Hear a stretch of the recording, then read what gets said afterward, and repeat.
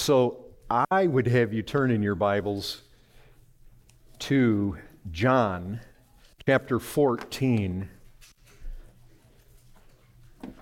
because I want to deal with the same passages, and I actually want to deal with some of the same thoughts.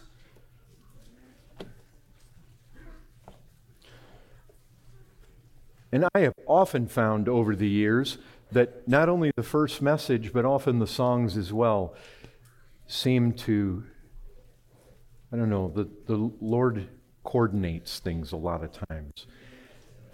So, John 14. Now, I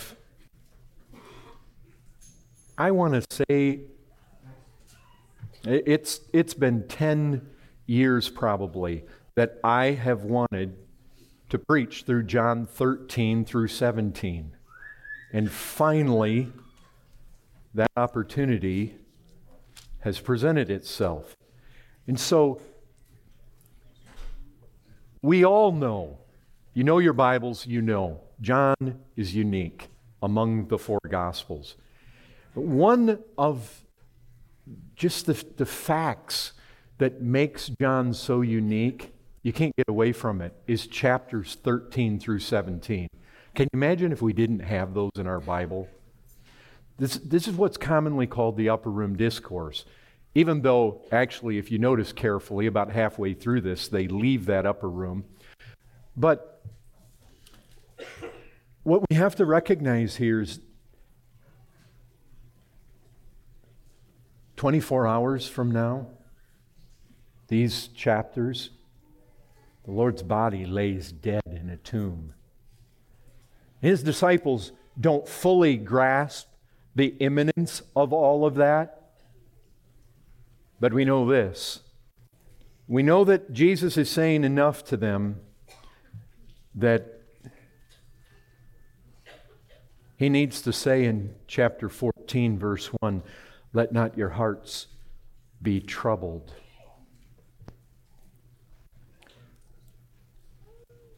Believe in God.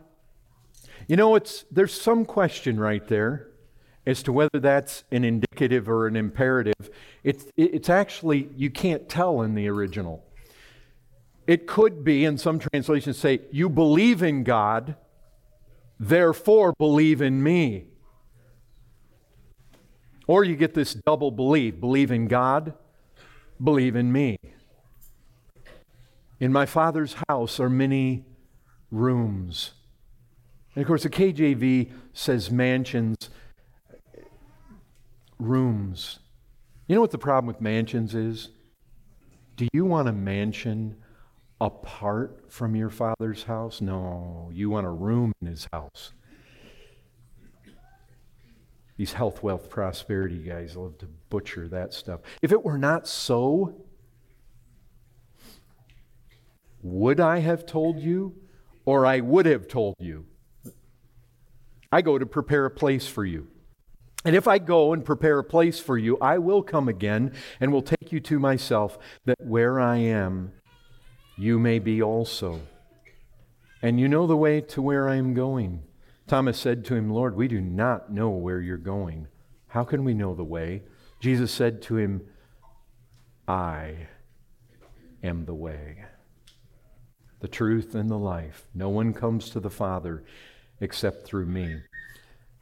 And just here at the beginning, I think to give us a proper flavor, just look at John 16, verse 1.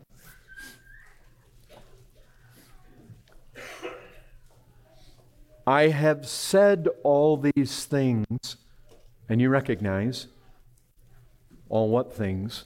Well, these things here in chapter 13, 14, 15, leading up to 16. "I've said all these things to you to keep you from falling away." Make a note of that.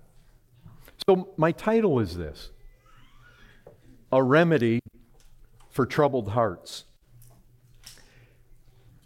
And I want just to bring some thoughts out this afternoon to help you. The fact is that in the Christian life, we have to engage Christ, and that's what we're confronted with here. It's Christ. It's Christ. Go back to John 14. Look at those words. Let not your hearts be troubled. Now look, I recognize this. We need application. We need this to be personal to us. We can look back and we can say, well, Jesus is speaking that to those guys a long time ago. Let me tell you this. The truth that Jesus brings out to calm them and their hearts, relieve their anxiety, it's the same truth to relieve ours. Of course, we know it. All Scripture being God-breathed, it's profitable for you and me, for the man of God, competent, equipped, doctrine, reproof, correction, instruction in righteousness. We know this is applicable for us. And think about this. The Lord is saying to them, don't let your hearts be troubled.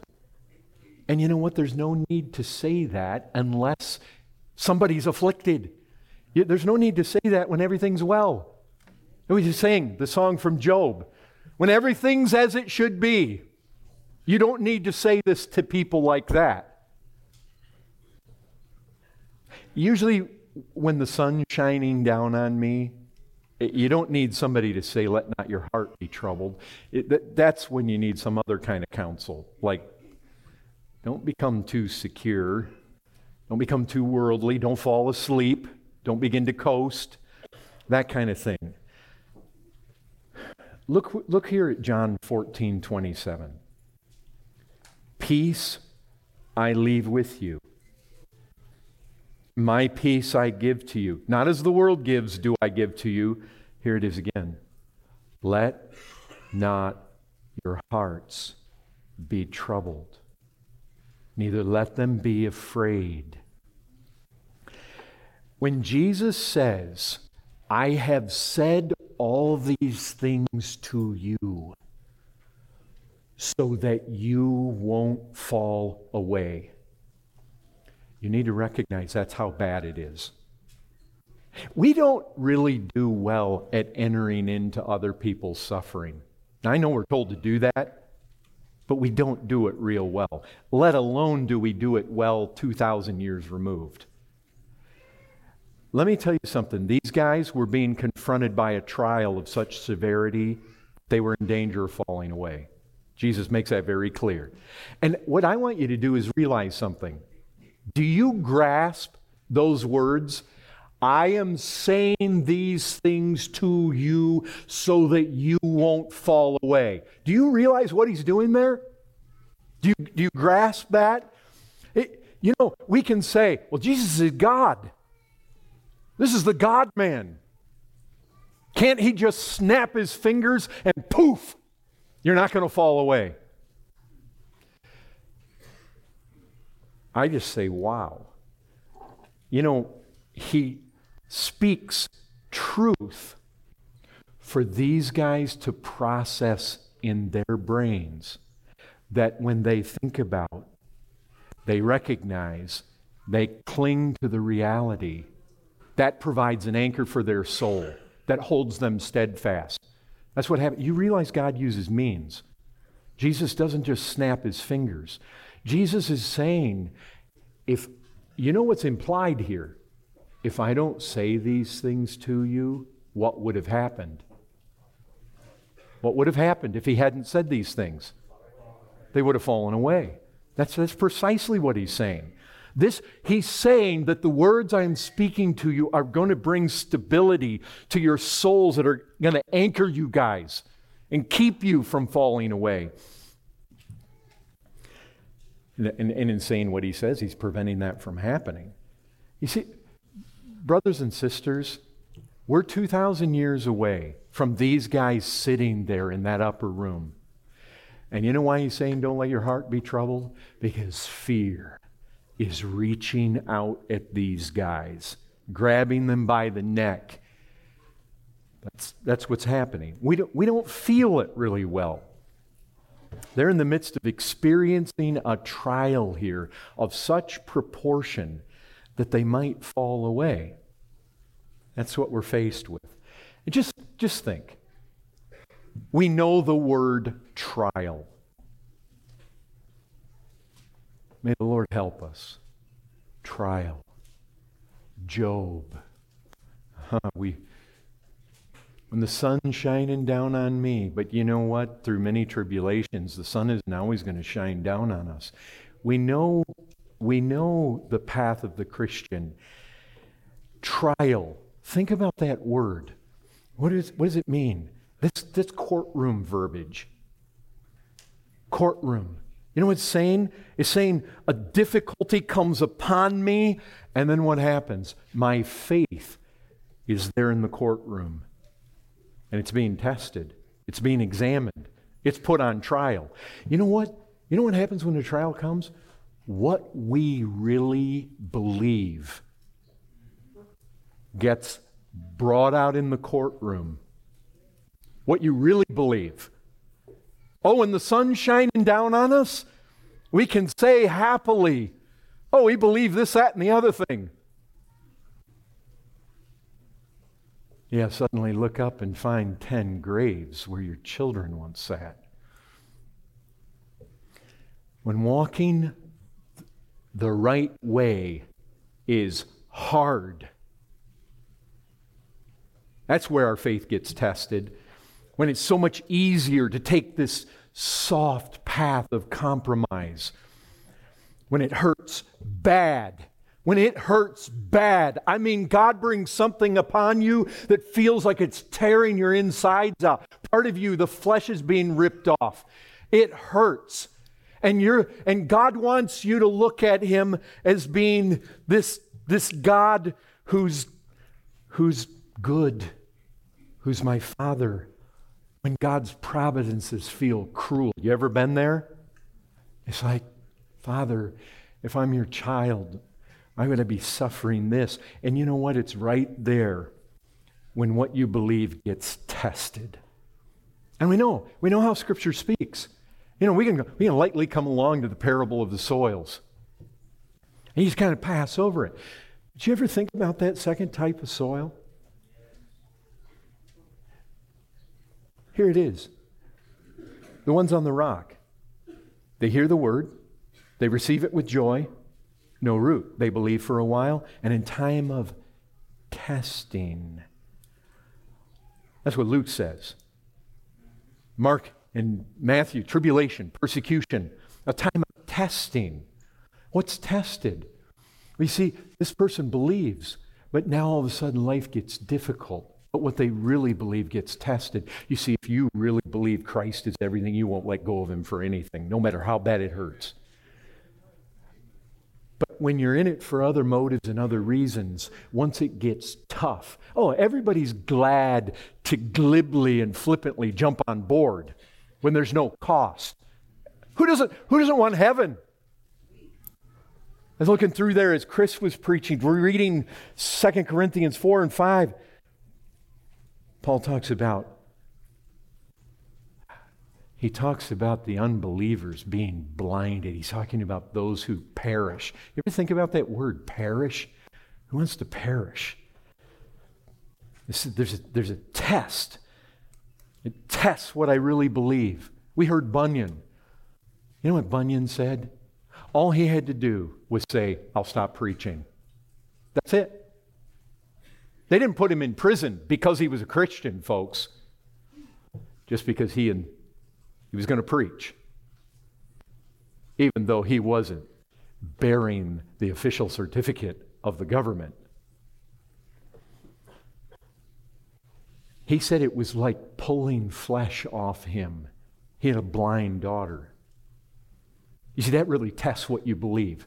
When all you have to say is, I'm not going to preach, and you're there to provide. He realized what this was going to do. Or you think about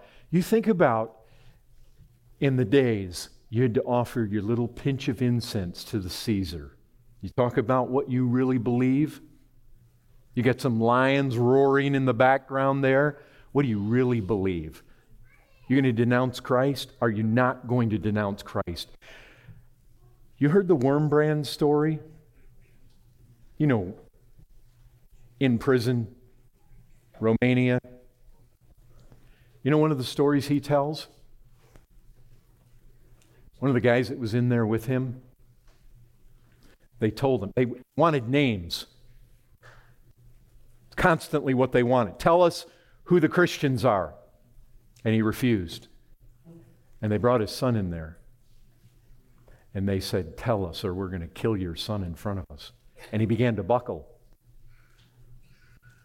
And it was his son who said, Dad, no.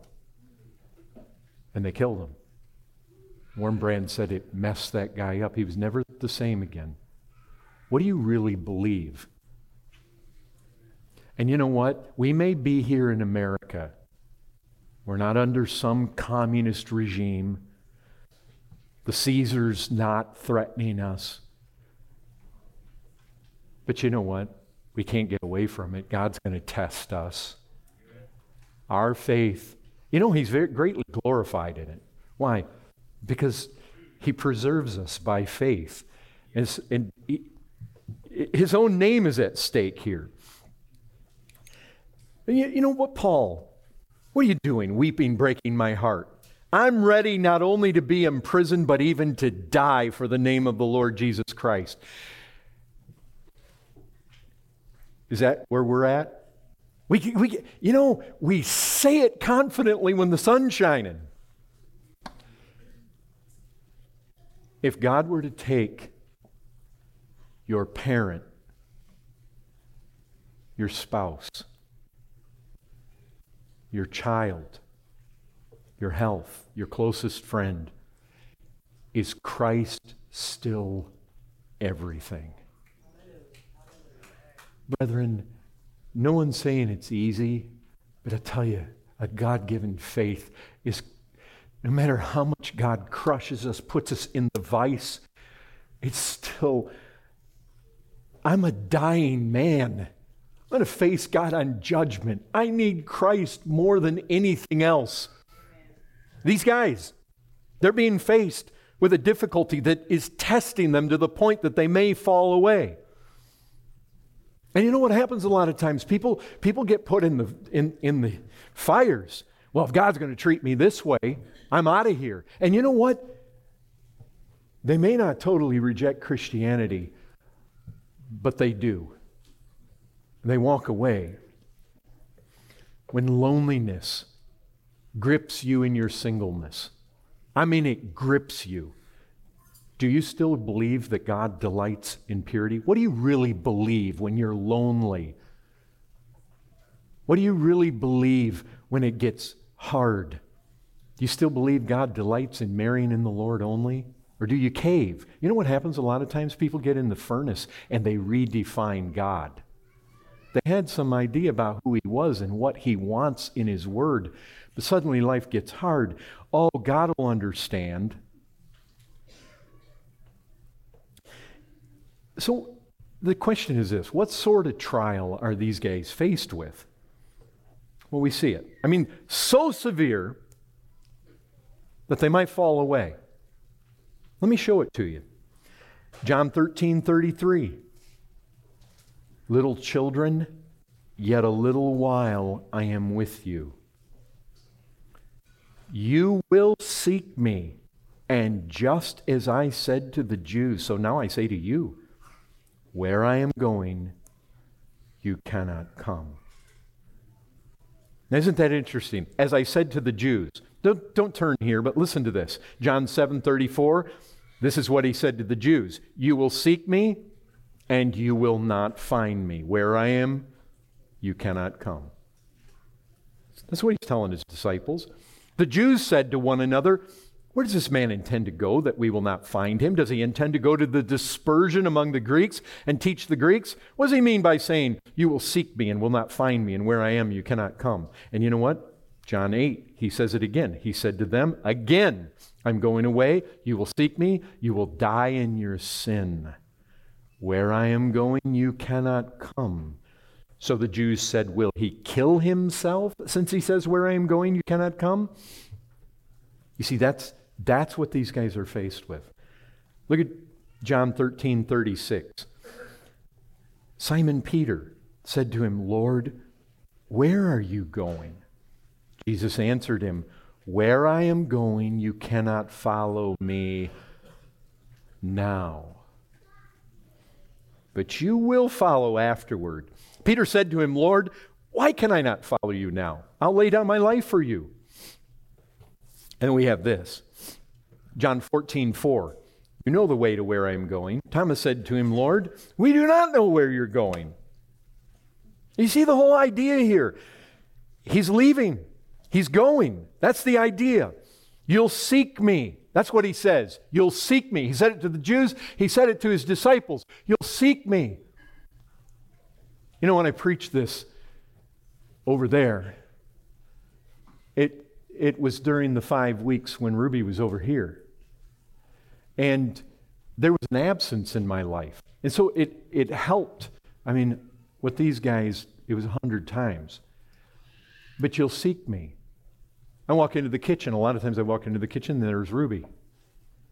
The places where she was, you can seek, but she's not there. That's the idea. You'll seek me. His place is empty. The chair he sat in or the place he slept, it's now empty.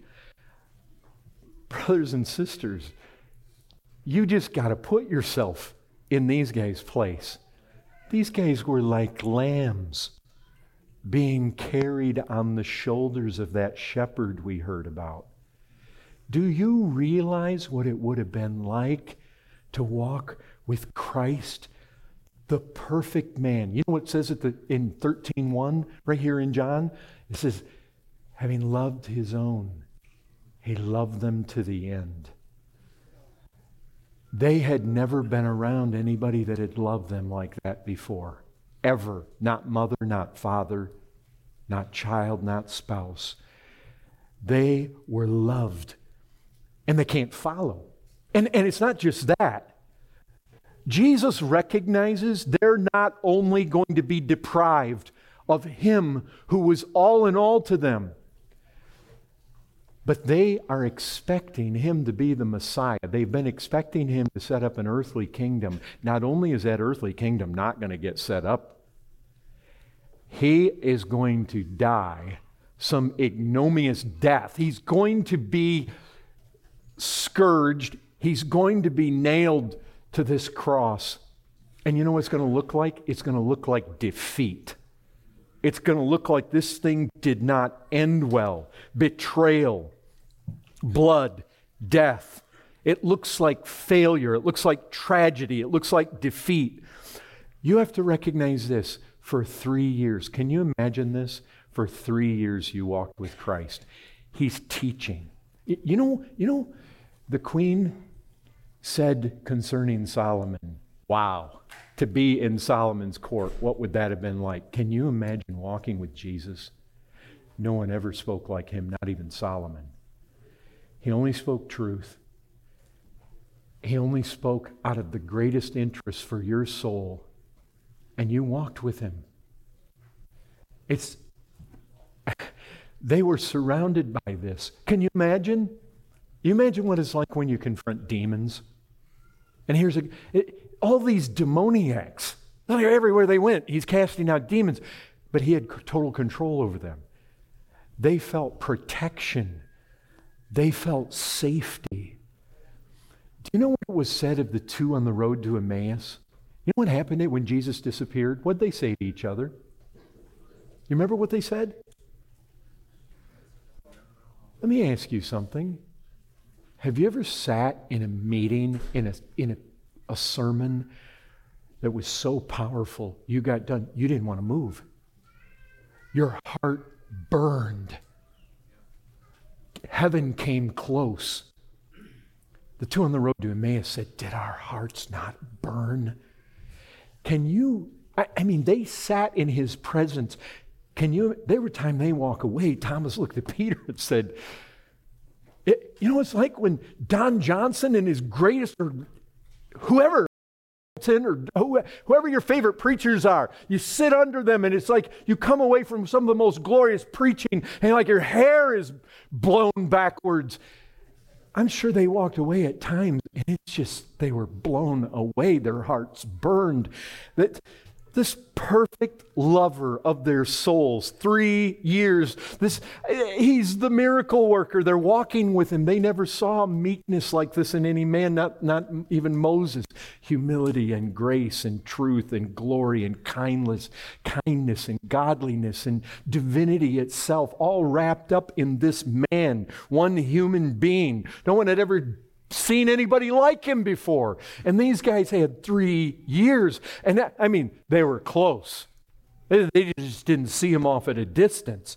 John says, that which was from the beginning, which we have heard, which we have seen with our eyes, which we looked upon and have touched with our hands, concerning the word of life. See, they expected Jesus to take up his throne, set up his kingdom. Instead, very unceremoniously nailed to a Roman gibbet. And what's happened? We said, Lord, where are we going to go? You have the words of eternal life. They're recounting. You're the Christ, the Son of God. What's come? What's happening? You see, it's not just he's getting taken away from him, it's how he's getting taken away. This is not what they expected. It's shaking them. It's shaking their faith. It's shaking what they believed. And now it all appears Jesus has failed and unbelief rises. And all you have to do is look at your Gospels to recognize that's the truth. The 11 disciples went to Galilee, to the mountain to which Jesus had directed them. When they saw him, can you imagine this? He's actually come out of the grave. He's resurrected before his ascension. And even then, it says, some doubted. Some doubted. Judas isn't there, and yet they're doubting. Mark 16, it says, afterward, he appeared to the 11 themselves, and as they were reclining at table, he rebuked them for their unbelief and hardness of heart, because they had not believed those who saw him after he had risen. Luke 24, he says, peace to you, stood among them. They were startled and frightened and thought they saw a spirit, and he said to them, why are you troubled? Why do doubts arise in your hearts? Now, okay, you kind of get the setting. You realize this is a trial. Now here's the truth. It's calculated to take troubled hearts away. And we need to all notice this. This is extremely important. Just listen to this. John 16:1 again. I have said all these things to you to keep you from falling away. And I would just say, what things? What things are calculated to keep these guys from falling away? Well, I would say all the things right here in this upper room discourse, including what we have in John 14. Let not your hearts be troubled. Let me ask you something. Is that good counsel? I mean, if you're really full of anxiety, you're frightened, fear is on your footsteps, some foreboding. When your heart is really deeply troubled, do you appreciate somebody coming along and just saying, just stop being troubled? Is that good counsel? That's horrible counsel. You say, oh, Jesus said it. How can you say it? Well, it's horrible counsel if that's all you say. And that's not all he said, obviously. But what is it he's saying? What does he say here? Well, just this. Folks, and our brother was hitting on it earlier, but what's the truth? If we got eyes to see here, what he's saying is this. I'm going away. Yep, I'm going away. And you can't come with me now. Now. You see, that little three-letter word is really important, because what he's saying is, guys, the situation that you're about to be confronted with, it's going to look like failure. It's going to look like I'm going to die. Doesn't look like I'm gloriously taking up the throne. But what he's saying to them is this: guys, you're about to be confronted with a situation, but it's not permanent. That, for the Christian, do you know what? If you don't know the Lord, yeah, there's a trial coming that's permanent. But for the Christian, it doesn't matter how hard it gets here. It's not permanent.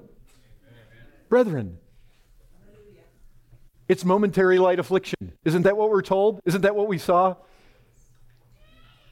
That truth can carry us no matter how dark it gets. Even if somebody kills your son in front of you. Wurmbrand said, the man did not lose his faith, but it messed him up. But he never lost his faith. And you know what the truth is? His son was a believer. Be reunited. We can go through very difficult things here. Yes, the bridegroom's being taken away, but it's not permanent. Listen to what he says. Believe in God. This is 14:1. Or do you believe in God? You do believe in God. Believe also in me. In my Father's house are many rooms. If it were not so, would I have told you that I go to prepare a place for you? And if I go to prepare a place for you, I will come again and will take you to myself, that where I am, you may be also. You know what? One of the main troubles we encounter when we get into the midst of some trying circumstance, we forget what's true about ourselves. I mean, all you have to do is look at Scripture to recognize suffering Christians. How are they dealt with? Always the same way. The authors of Scripture tell them some truth about themselves. Some truth about God and themselves. That's the reality. I mean, the trial hurts. And you know what happens when we're in the midst of the trial? It doesn't seem like there's a way out. It doesn't seem like, oftentimes, there's no light at the end of the tunnel. These disciples are faced with the biggest trial of their lives. Something very precious is being taken away from them, uprooted out of their lives. Part of them, just sometimes the roots of things go down so deep in us that the thought of losing something, it hurts. It's going to hurt these guys. It tears a part of them away. And the same truth that's meant to anchor their souls is a truth that's meant to anchor ours. We face difficulties. We face problems. We get there. What's the Lord's remedy? Well, I have certain things to say to you to keep you from falling away when it really gets tough. The same truths calculated to keep those guys from falling away, calculated to keep us from falling away. Our faith. This is the issue. Some truth. We need truths that our faith can cling to. Only then can we weather the storm. That's what has to happen. When we're experiencing really difficult things in life, what's the remedy? Well, we have to be thinking about what's true, what's true, what's true, what's true. Why? Because the trial, what is unbelief? Unbelief is always believing something that isn't true. Unbelievers believe something, they just don't believe the right thing. This is the issue. In my Father's house are many rooms. You see the sort of truth. It's truth about your future. Do you see it? If it were not so, would I have told you that I go to prepare a place for you? If I go and prepare a place for you, I will come again and will take you to myself, that where I am, you may be also. Have you ever heard somebody goes through a trial, difficult trial, in the world? What do lost people say to each other when they go through really difficult things? It'll be okay. It'll be all right. You talk about useless, worthless things. It's the things that lost people say to each other when they go through trials. You've heard them. And sometimes lost people, their family members or whatever, and they try to say something to us when we're going through trials. And it's worthless. The world has absolutely nothing to say. Everything's going to be okay. Yeah, right.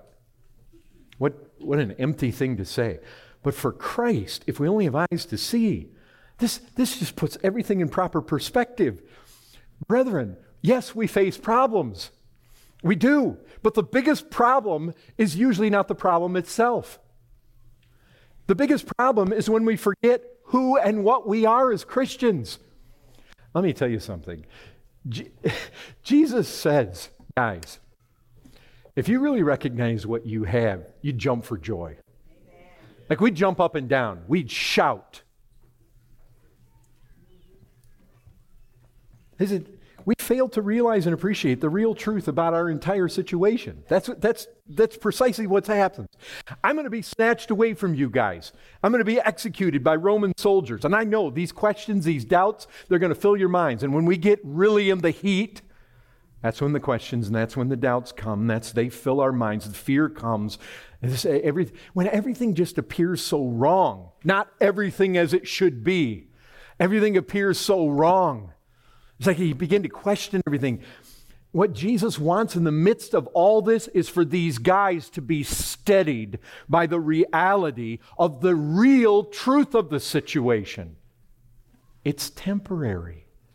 Guys, I'm going away from you, but I'm going to prepare a place for you. And you know what? I'm going to come and take you to myself. That's the reality. My Father has a house. And the specific reason that I'm leaving, well, it's not permanent. It's in order to go, and I'm going to work on that place. And don't be troubled, guys. What you need to recognize is I'm going away, but I'm not forgetting you. You think while I'm preparing a place for you, I'm going to forget who you are? No, I'm going to be thinking about you all the time. I'm going to have you on my heart. You remember how it was for the priest? On the shoulders and on the breast. What is that? That's only a picture of Christ. The people of God. He says, guys, I'm burying you there. I'm going to go in order to prepare a place for you in my Father's house. Don't be troubled. Guys, what's going on here? This is only going to be for just a little while. Then I'm going to take you to myself, and it's going to be so glorious. Whatever trial you guys are facing right now, you just need to make sure that you see everything in the proper perspective. You know what happens? We get so slow to apply these glorious things to ourselves. One of the great problems, brethren, can just boil down to this. You know what happens? We get absorbed in life's problems or busyness. Or, you know what happens when problems come upon us? Oh, woe is us. We always think that we're the only ones suffering. You ever been there? Man, Lord, why am I always suffering? What about other brethren? I mean, it's not that we want the other brethren to suffer, but it just feels like it's self-pity. Woe is me. We've all been there. You can relate. But the problem is that what happens in the midst of all that is we can get to where we read our Bible and we sit down and we just don't really sit and stop and think and process these truths. We can become surface level. We fail to really meditate and lay hold of the truths for ourselves. Brethren, if you're reading the Bible like that right now, and sometimes we can just fall into seasons like that, kind of become shallow. We kind of move through reading the Word. We're distracted. We just have to sit. We have to think about those promises. Just take Chris's message. You know what? We didn't really get it when our brother spoke. If you really got what he was saying, and I include myself, we would literally hit the ceiling jumping for joy. We just have no concept about the glories that are ahead of us. Jesus knows, and he said, guys, seriously, you should jump up and down for joy. You should shout. You see, the thing is, sometimes we just have to stop, even in the midst. This is what Job did, and it steadied him. God gives, God takes away. But he still had expectations about the future. What we have to do in the midst of suffering is really think about what our actual situation really is. And Jesus really does believe that his disciples, if they grasp this truth and they believe it, and take the promises that he's giving them for themselves, you know what they're going to do? They won't only escape a troubled heart, They won't only escape fear. They won't only escape this anxiety. They won't only not fall away. They'll actually rejoice. It absolutely revolutionizes their lives. Their whole demeanor, their whole bent of life is going to be transformed.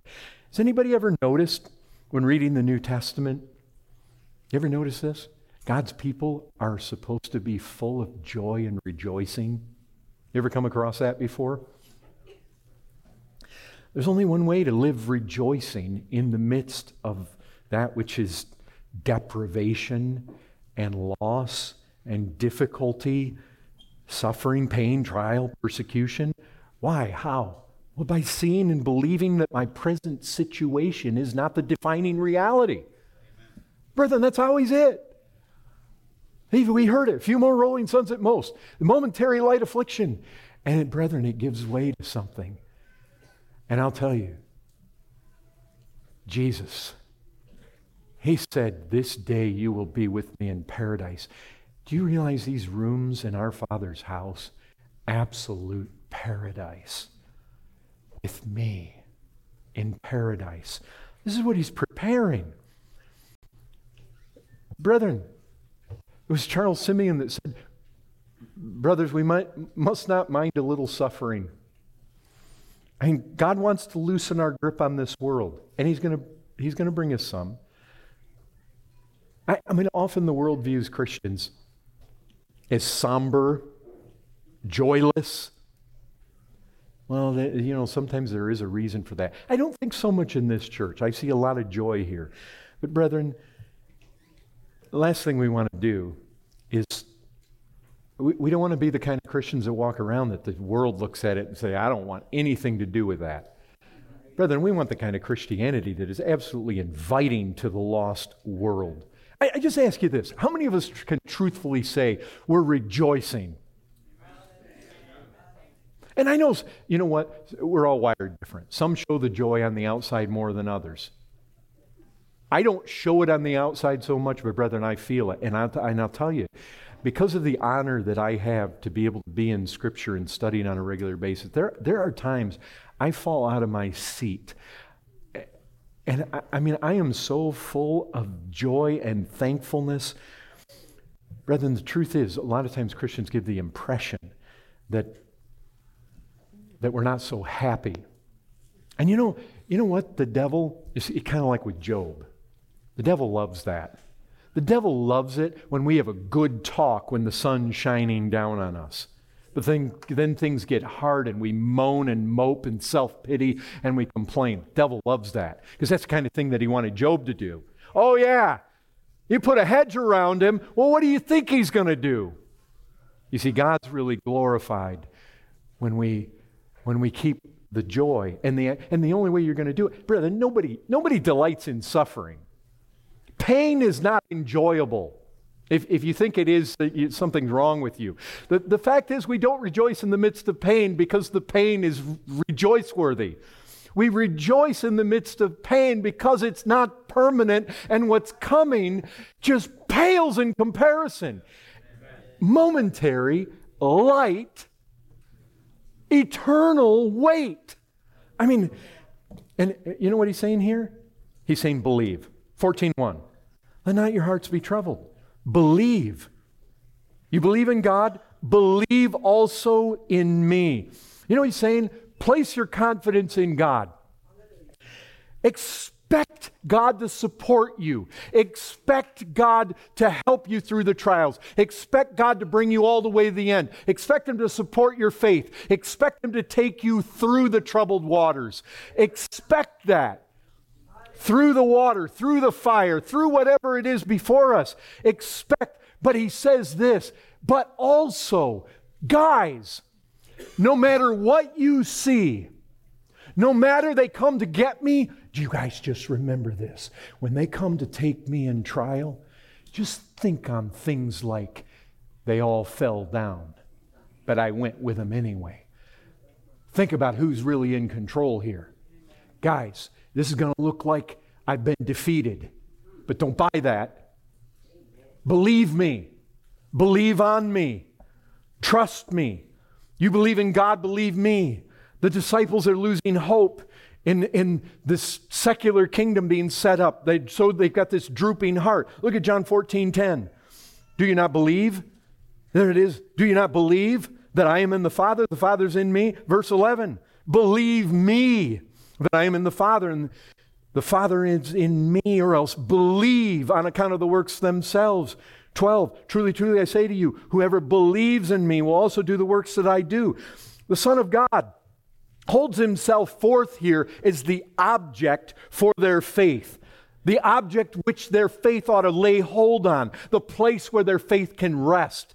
He is the true shepherd. He's the true Emmanuel. He is God with them, with us. The Savior directs them to find their consolation, find their strength, find their all right there.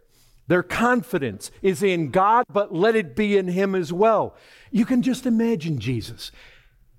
I mean, think. He's going away. He recognizes these guys are really struggling. These guys are really...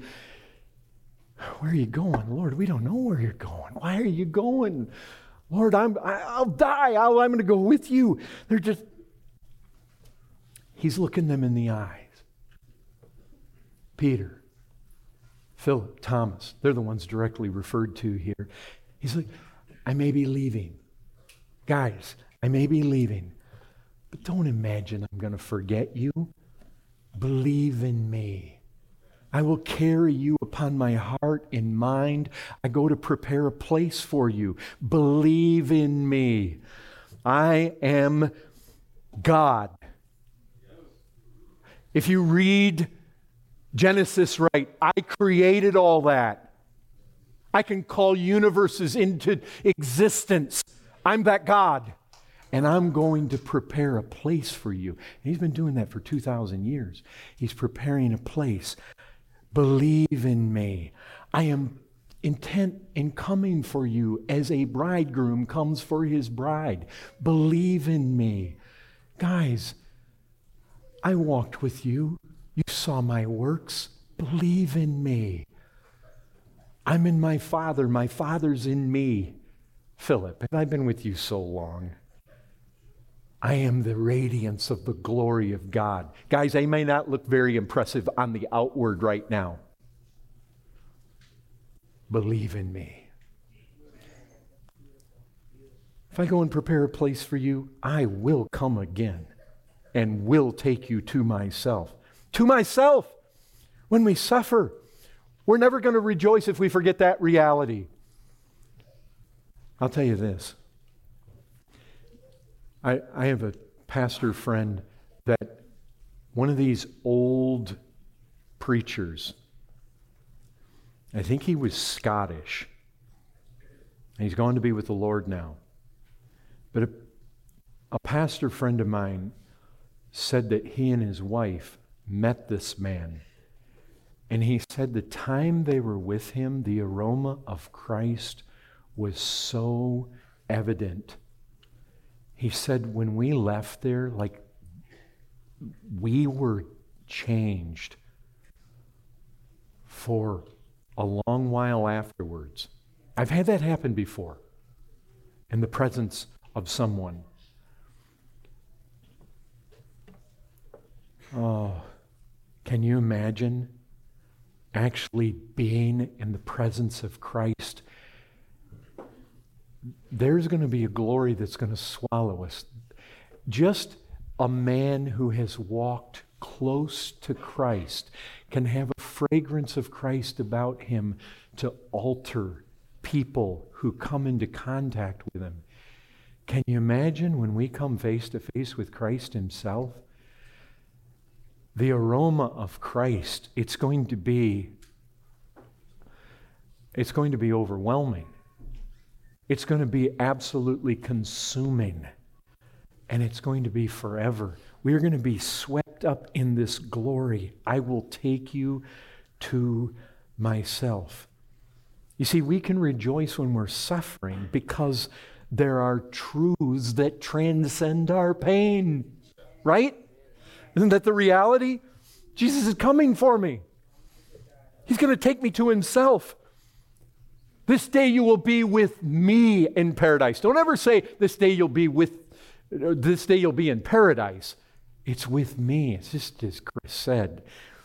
When you're in a trial, if you're thinking such thoughts, we're not trusting him. And brethren, I'll tell you this, a troubled heart dishonors God, and it dishonors Christ. He says, don't be troubled. Believe in God, believe in me. To be troubled means what? That the Christian's forgotten who God is and what God has said. Or worse, it's having hard thoughts against him. Our closest, most tender heavenly friend. And you know what Scripture says? Humble yourselves, therefore, under the mighty hand of God. It says, casting all your cares upon him because he cares for you. You see what happens when you don't cast your cares upon him? You're not humbling yourself before him. It's proud. That's what it is. And you know what happens? We feel justified being troubled. And you know what that is? We're questioning his eternal faithfulness. We're doubting his unchangeable love for us. Is this a small matter? No, brethren, it's not. It's a proud, rebellious heart when we do that. Job said it. Shall I receive good of the Lord? And shall I not receive evil? We sing it, the Lord gave, the Lord has taken away. Blessed be the name of the Lord. Fretting, anxiety, and distress is not humility. It's willful. It's wicked rebellion. Brethren, what I want is for you to see the heart of the promise here at the end of Jesus' earthly ministry. I will take you, get this, I will take you to myself. No one comes to the Father except through me. Did you catch it? To myself, to the Father. We just ask you this, what's heaven to you? What's paradise? Some geographical position? That's not the issue here. And I might mention another passage right here, John 14:16. Notice this, I will ask the Father, and he will give you another helper to be with you forever. Think about this. I'll bring you to myself. This is the way to the Father. This other helper, he is going to be with you forever. Brethren, do you see how we're being swallowed by the very triune love and person of God? It's like we just have no concept how glorious being a Christian is. Till we really begin to soak this in. The Spirit, the Son, the Father. The Father, you just think about that, the Father. What do you think of? Protection, kindness, gentleness, giver. This is the Father who loves us so much that he gave his only beloved Son, his begotten Son. And then Christ, this heavenly lover that we get some glimpse of in the Song of Solomon, who's saying things like, arise, my love, my beautiful one, come away, my dove. Let me see your face. Let me hear your voice. He's going to lay those arms around us, and I don't care how manly a man you are, you will be melted by such a love. And then the spirit of love and joy and peace with us forever. I mean, are you really grasping this? And it's like, where is this? How do I get to this? Jesus says, I'm the way to it all. And it's like, if Jesus had said, I know the way, I'm sent to show you the way, I mean, we kind of get that. But here we are. Lost men. Lost. What a word. We're lost. We're wandering. We don't know where we're going. We're in the dark. Which way? He puts those strong arms around us, lifts us up, and he says, I am the way. That's so different. I mean, that means what? I mean, think about this. Evan's not here today. He's off being a firefighter. Imagine if there's a fire. Imagine if you're in that fire. And a firefighter comes up to you like Evan, and he says, follow me, I know the way out. Well, that means one thing. But if he comes to you and he finds you in those flames, you've been put down by the smoke, you have no strength left. And you just look up, you see smiling Evan's face hovering over you. And he says, I am the way. Now that means something different than I know the way out. You know what that means? He's going to save me. He's going to take me out of here. I'm the way out. That doesn't just mean follow me. It means he himself has come to save me. And look, if you look at this and you say, wow, there's something desirable in that. You know what Jesus says? Believe in me. I'm the way. I'm the truth. I'm the life. You've got some debt to God. What are you going to do? Lay there in hell forever? How many do you think you're going to pay? Not one. Say, I need somebody to pay to get me to this kind of place where I can be with him. He says, I'm the way. Maybe you sit there and you say, I love the world. I don't even know how to start to get to this place. He says, I'm the way. I'm the way. Not just I know the way. That means you talk to him, believe in him, have confidence in him. Lord, please take me through. He says, I'm the way. You need an escape from hell? He not only knows the way, he is the way. We need that escape. I'm the way. Do you desire heaven? Do you desire this paradise? Do you desire it? I'm the way. Would you flee from the wrath to come? There it is. I'm the way. I've been wandering too long. Where's the city of refuge? He meets you there, out in the wilderness. You're trying to get away from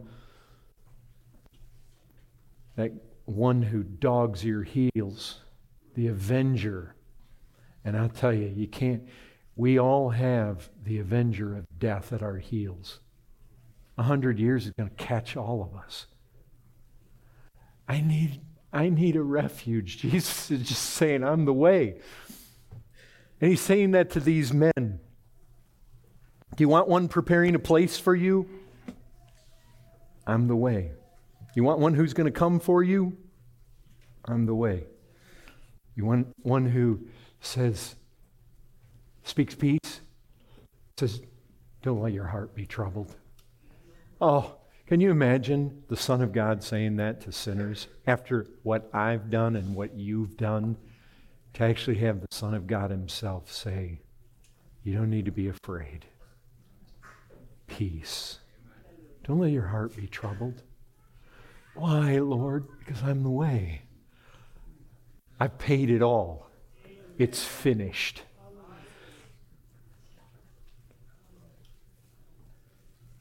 What a truth. When we're in the dark, when the sun's not shining down on me, it's only temporary. It's fleeting. I was talking to Pete earlier. He was talking about he was all stirred up after Chris's message. He was thinking about his glorified body. And I told him, I want to see his glorified body too. Do you ever think about that? I think about that. I often think we're going to look at each other, and it's not so much that I think about what your glorified bodies look like, as much as I just imagine us making eye contact and saying, remember when we lived in the shadow land and we talked about these things and we tried to get into God's Word and we tried to think, and we're just making that eye contact of, we made it. And it is so much more glorious than we ever imagined. Probably on our faces, but kind of looking over at each other and just thinking among all those uncountable, like the stars, Abraham's offspring will be. So many of the people there, they'll have their story, and we won't know anything about it because they lived long before us or after us. But there will be those of us that ran the race together. And we'll look at each other and we praise the Lord, we made it. We fought the good fight of faith, and He was the way. Lord, you brought us through. You told us not to be anxious, that you were preparing a place and that you were going to come for us. And now we see the place you've prepared. Lord, thank you. Thank you. Oh, we thank you. Amen.